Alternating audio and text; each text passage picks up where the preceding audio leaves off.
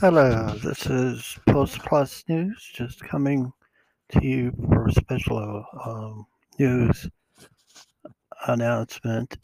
Um, President Biden has just recently, uh,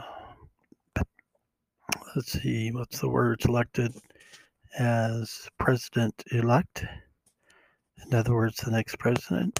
This was as of about 30 minutes to an hour ago. Um,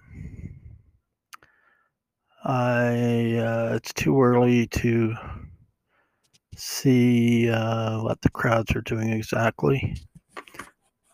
I do expect some Trumpers to be not be very happy about that. But he um,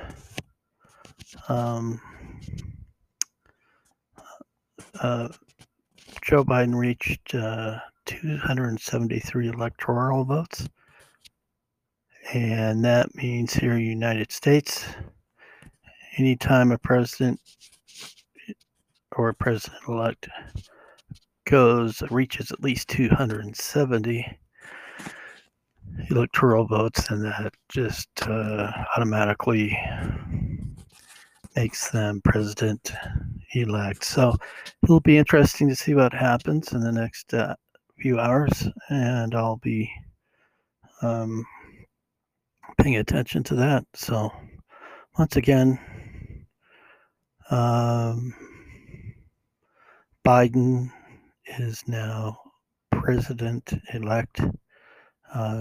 We haven't had any speeches yet from either Biden or Trump, so I just wanted to make that announcement. Biden is actually the first presidential candidate to have. One second here, the news. This article is coming up right now.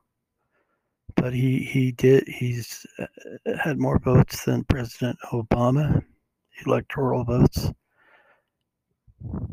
And